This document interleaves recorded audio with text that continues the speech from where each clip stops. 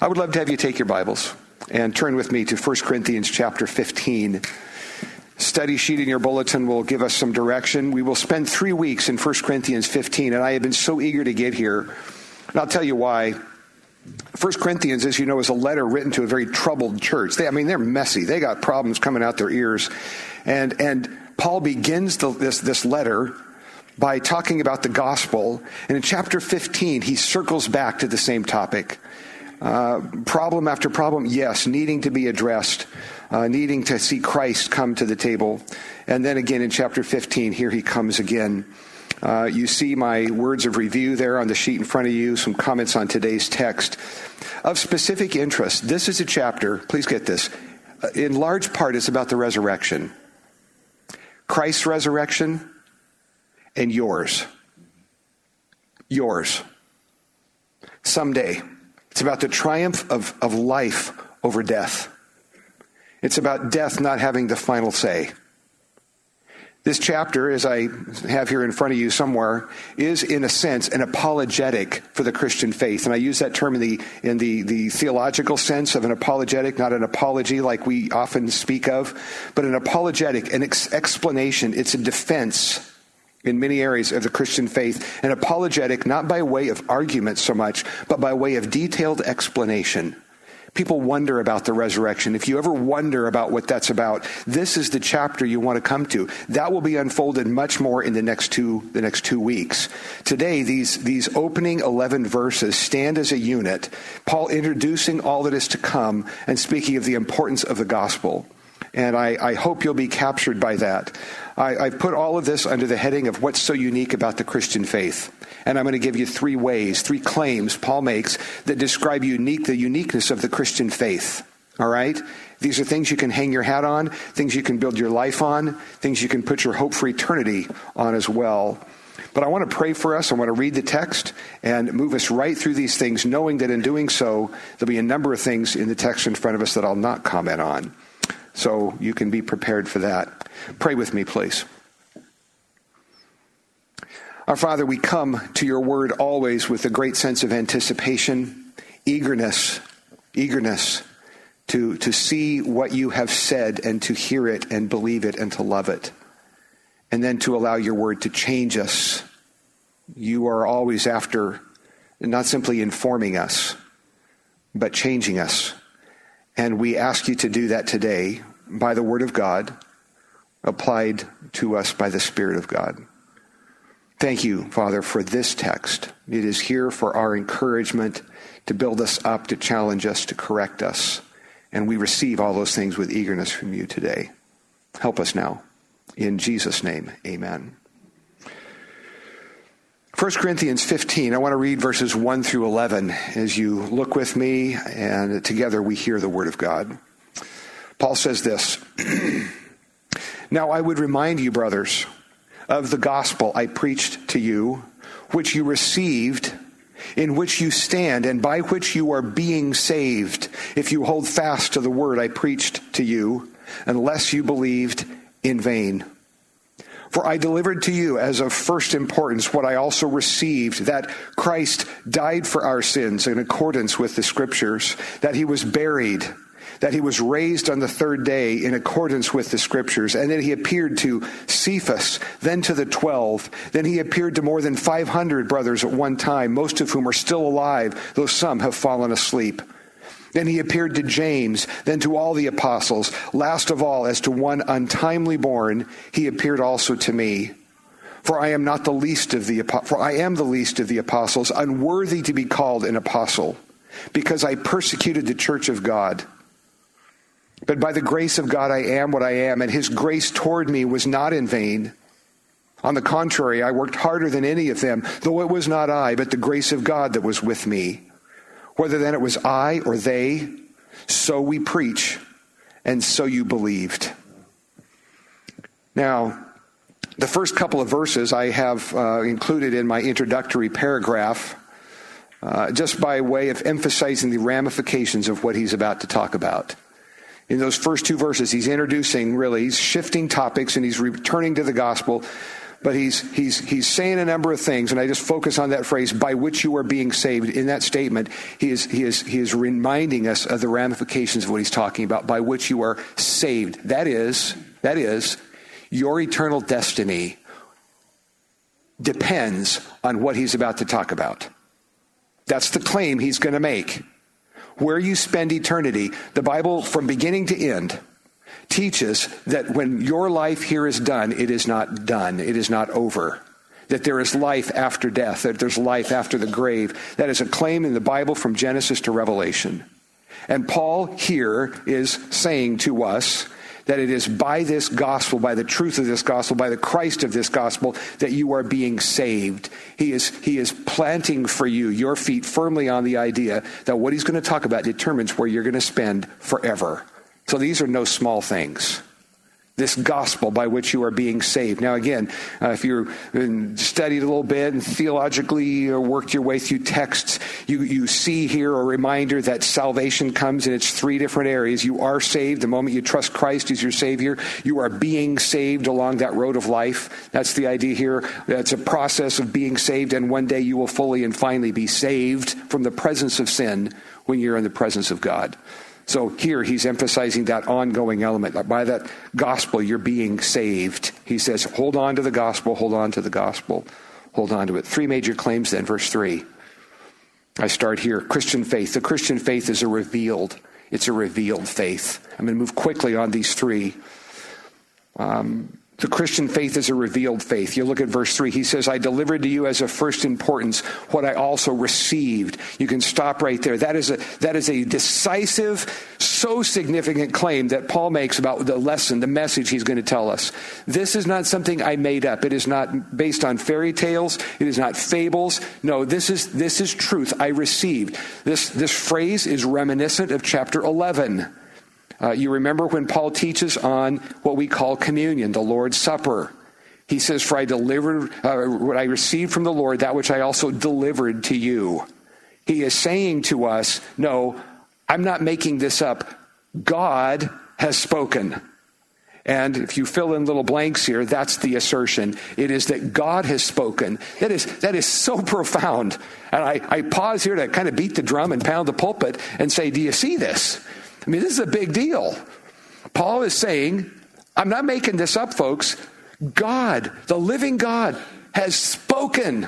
The God who in the beginning said, let there be light. And indeed there was light.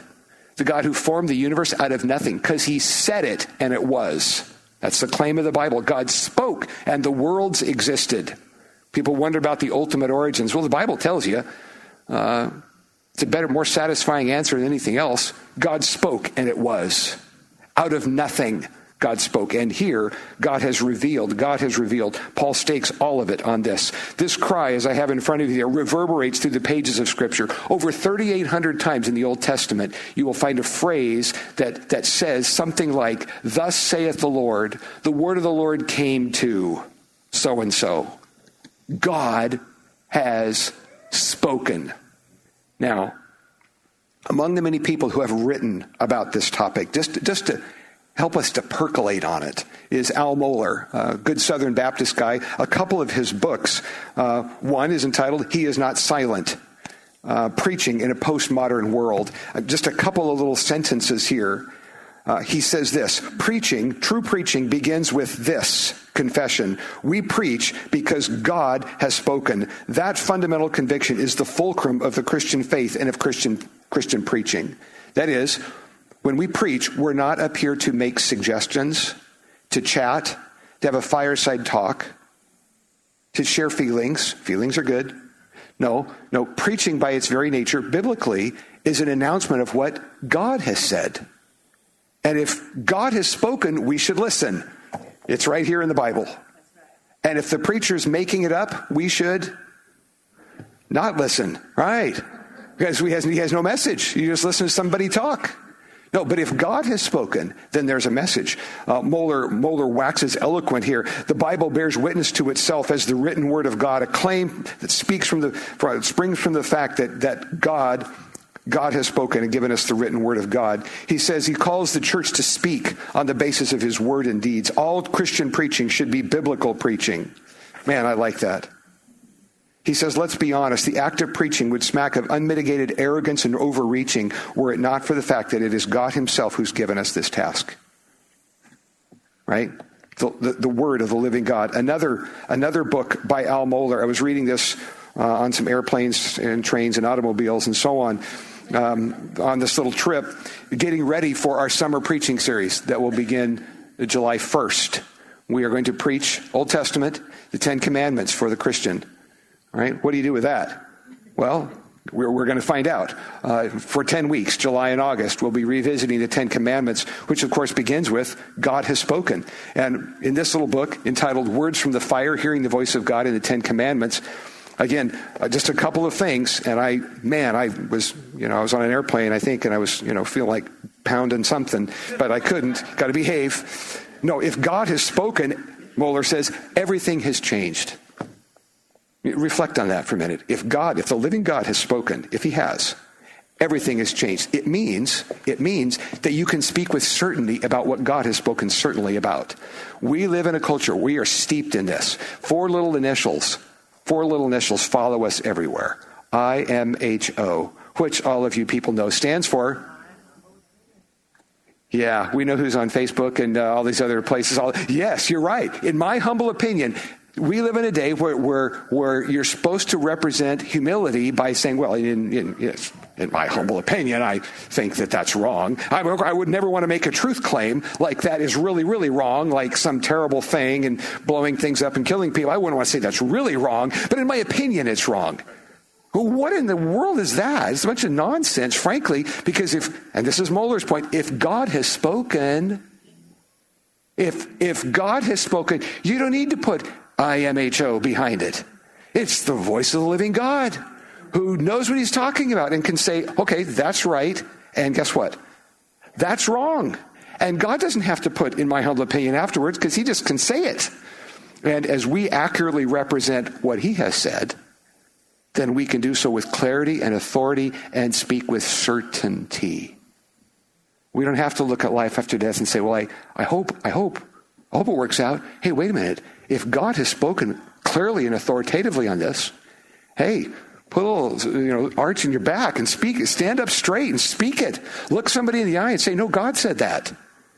Now, you didn't make it up. Come on now. I have on your study sheet here, the Bible claims ultimate authority and objective truth. Well, it does. It does. It draws a line in the sands of time and calls people to a decision with eternal implications, similar to Pilate's question in Matthew 27:22, which you will recall, that's Pilate standing there at the trial of Jesus, Christ standing here, people in front of him, and Pilate, very prophetically, if you will, says, what then will you do with Jesus who is called Christ? That question, of course, comes from the pages of Scripture to you, doesn't it? If indeed the Bible says God has spoken, and here's how you get to heaven, the Bible then looks at you and says, what will you do with that? You have some choices, of course. As C.S. Lewis would say, you have the choice of saying, well, I think Jesus was a good prophet, like many other prophets, nice guy, wonderful, and so on. You can leave it right there. And there are problems with that, by the way, philosophically. Good teachers, he made a pretty big claim to be the Son of God, and if that's not true, he's not really a good teacher, but I step aside from that for a moment. You can say, well, you know what? Not really true. Don't like any of it. Or you can bow at his feet and call him Lord, trust him as your Savior from sin, and know the promises of God that your sins are forgiven. You're going to be with him one day. Wow. Really a big deal. The Bible claims that kind of authority. What will you do with Jesus who is called Christ? A second claim, looking at the Christian faith. The Christian faith is unique because it's a revealed faith. It's unique because verses 4 through 8, it's focused on Jesus. It's focused on Jesus. If you look at verses 4 through 8, Paul walks us through what we might call the heart of the gospel. I delivered to you as of first importance what I also received, that Christ died for our sins. He walks through the gospel in accordance with the Scripture. That he was buried, that he was raised on the third day in accordance with the Scripture. And then begins a almost laborious line upon line listing of the people to whom Christ appeared after he was raised from the dead. We'll talk more about that in a minute. I have in front of you here, Paul describes the gospel message as of first importance, and he rehearses the message with those who already know the details, and he does so without apology. Can I just tell you what I meant by that, what I mean by that today? Sometimes when Christians rehearse the gospel, it drives me nuts. This is a pet peeve of mine. Please don't ever do it. They rehearse it with kind of an apology. Kind of like, well, we all kind of know the details. And so, Jesus died on the cross and so on. But let's move on to important things. Almost. We would never do it quite that boldly. But it happens in the rush of our voice, in the hurry to tell the story, with the idea that everybody here knows it and believes it, which is not true. Not everybody here does know the gospel equally as someone else, and probably not everybody in the sound of my voice, including electronically, not probably everybody believes it. To rehearse the gospel, to tell it again, should not produce a hurried look at the watch to say, let's move it on. It should produce a hush in your heart and an eagerness to remember again what Jesus did for you. I have seen it in books, I've heard it in sermons, certainly not here. Let it never be so that we rush through the telling of the story of Jesus. Paul doesn't do so here with any apology. These are people he preached to for a year and a half, was with them for 18 months in planting the church. He's written to them before, he's writing now this, and he's going to tell them the gospel. And he says, here it is again. Christ died for your sins according to the scriptures. See, the claim of the Bible, there's nobody else who died for your sins, and if it wasn't him, you have no hope. Christ died for our sins according to the scriptures. He was buried. He was buried because his body died a real death. That's why you bury somebody, is their body dies. His body died a real death, and he was buried in a cold, borrowed grave belonging to somebody else. And then as we heard, celebrated in the music already today, that dead body began to breathe again by the power of God as God in Christ conquered death. He was raised again. The third day, according to the scriptures, Jesus said, because I live, you will live also. See, your future life after this life is dependent on Christ. You understand this, right? Because I live, you will live also, Jesus said. No, these details of the gospel. Then he appeared. He appeared. Keep that in your mind. I'm going to comment on that again in a minute. But I want to summarize this, please. This is my emphasis. Christian faith is about Christ. It is not primarily, please understand this. It is not primarily a moral or ethical system. Okay? The moral and ethical implications of the gospel flow from a relationship with the living Jesus. Christianity itself is not intended to be a philosophy or a way of life, a way to keep people nice or order a society. That is not what the Christian faith is about. It is about Christ, a Savior who lived a perfect life, died on the cross, rose again from the dead. It is primarily about Jesus. And I say that even in looking at 1 Corinthians. Oh man, please get this. Paul has been addressing problem after problem after problem. Division, pettiness, immaturity, all kinds of moral nonsense and messy stuff, you remember. He's been doing that for chapter upon chapter and bringing the gospel to bear. Yes, absolutely true. But listen, you can have all those things in order, right? You can be all kind of lovey-dovey, no division. You can have your moral life in order. You can be a very nice person and miss God's heaven. You can. See? You can miss it if you miss Jesus. Christianity is not intended to be just some moral system, some way to live to be nice. Yes, Christianity does affect culture. Huge. Travel a little bit. You can tell a culture that has been influenced by Christianity and one that's been influenced for decades, centuries by paganism. You can tell. You don't have to be smart. You just kind of sniff around a little bit and go, there's a Judeo-Christian ethic here. Think about it what you may. And there's not over here. There's a huge difference. Well, Christian faith is about Jesus. Now, third, what's unique about the Christian faith?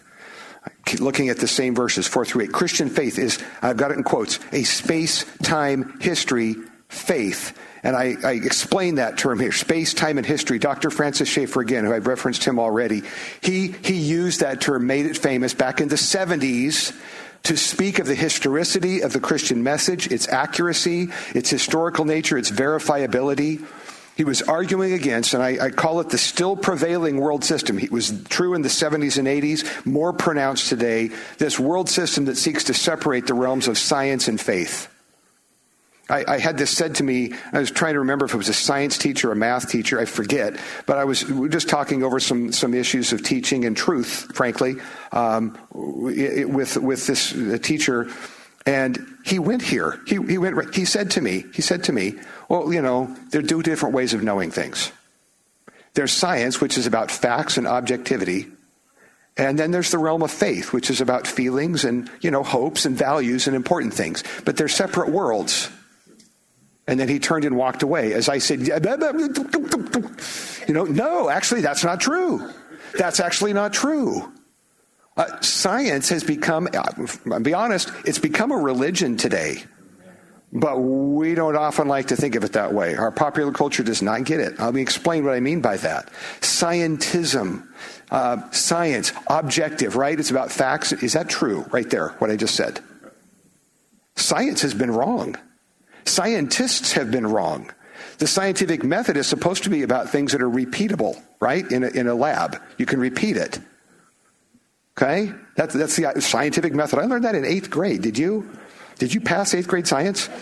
Man, if so, you did experiments. You had a hypothesis, and you did some silly experiment with pouring different colored things in and seeing oil and water separate, and you drew conclusions. It's called the scientific method. We all learned that. And the scientific method is wonderful for things that you can repeat, unlike history. Because you can't repeat history, can you? So, I picked on this guy a couple months ago. I'm going to pick on him again today. If you stick around long enough, I'm going to pick on him again. Not because it's him personally. I'm just going to give you a quote. You'll know exactly who said it. But because he represents in this statement a non-scientific statement that he passes off as science. The cosmos is all that is, that was, or ever will be. Who said that? Yeah, Carl Sagan. Is that a scientific statement? Absolutely not. Because it is not verifiable, provable, repeatable in a laboratory. It's a philosophical statement. It's a religious statement if there ever was one. The universe, the cosmos, is all that is. Okay, stop. How do you know that? Were you there? Can you repeat that? Can you show me? None of that. None of that. No, it's a religious statement. All that was and all that ever will be. Can you prove that? No, because you won't be there either. That is a faith statement if there ever was one. As religious as anything out of the Ten Commandments. And it passes as science and is celebrated. Good night, folks. A little bit of logic here would be wonderful. Man, yes, I'm picking on it. Paul, in verses 4 through 8, is asserting that Christ died in real time in history. A real human body went to the cross. He died a real death. He was buried in a real grave.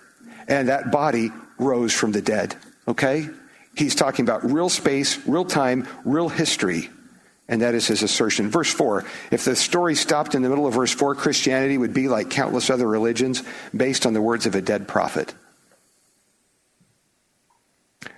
Paul's list of eyewitnesses. I've referenced that a couple times. What's the big deal with the eyewitnesses?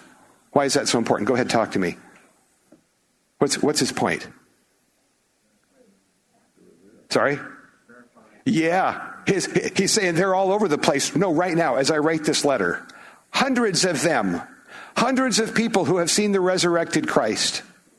On the witness of hundreds of eyewitnesses, a person can go to jail today, can't they? If you have hundreds of eyewitnesses saying, yep, guess what?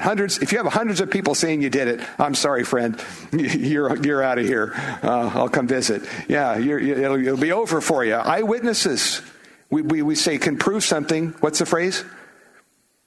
Beyond a reasonable doubt. Come on, you guys were all on jury duty. You know this. Beyond a reasonable doubt. Paul gives a list of eyewitnesses because he's trying to make a statement. He's trying to make a big assertion. No, Christian faith isn't just some system somebody cooked up and full of fables and stories. No, space, time, history, real actual history. Thank you, Francis Schaeffer. I read a statement from one of the guys that spoke at the forum we were just at. I can't give it to you correctly. I didn't couldn't find the page prior to today, but he has a whole lecture that he gives in universities, and it's based on this. This is the thesis. There's more historical proof for Jesus Christ and his resurrection than for Napoleon. Everybody believes in Napoleon. His point is, first, those about manuscript evidence. That's his point.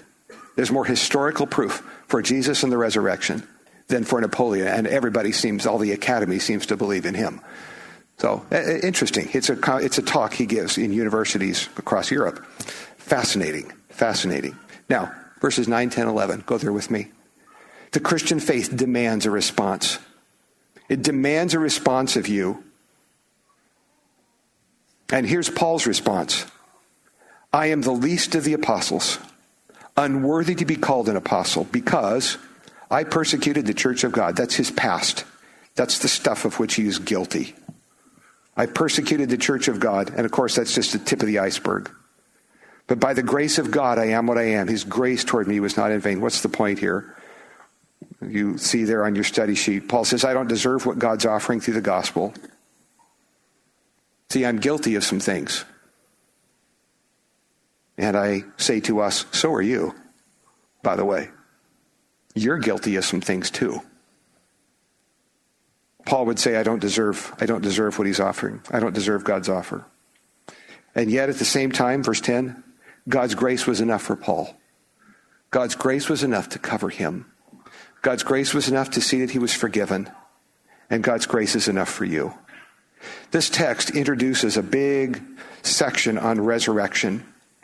I'm eager to go there with you. Next week, Jesus and the death of death. So excited about these texts coming up. Eager to look at them with you. But Paul begins by reminding us of the gospel. That Jesus who left a tomb empty. I want to pray for us, and we'll talk more about some of these applicational elements here in a minute or two. Those who are going to serve us communion can come on down as I pray. As we transition to communion is a celebration of this, everything I just said. It's remembering the death, burial, and resurrection of Christ. And it's an opportunity for you to spend these moments with the Lord and say, God, thank you so much that Jesus died for me. So join me, please, as we pray. Our Father, you have a way of prodding our hearts regarding sin in our lives, things that we need to deal with before you even right now. And so, Father, we're asking you to do that. If there are things going on in our lives right now that you want to talk to us about, as we spend these moments remembering Jesus, maybe now's the time when you're going to just hold up the mirror of the Word of God you're going to show us. We invite you to do that.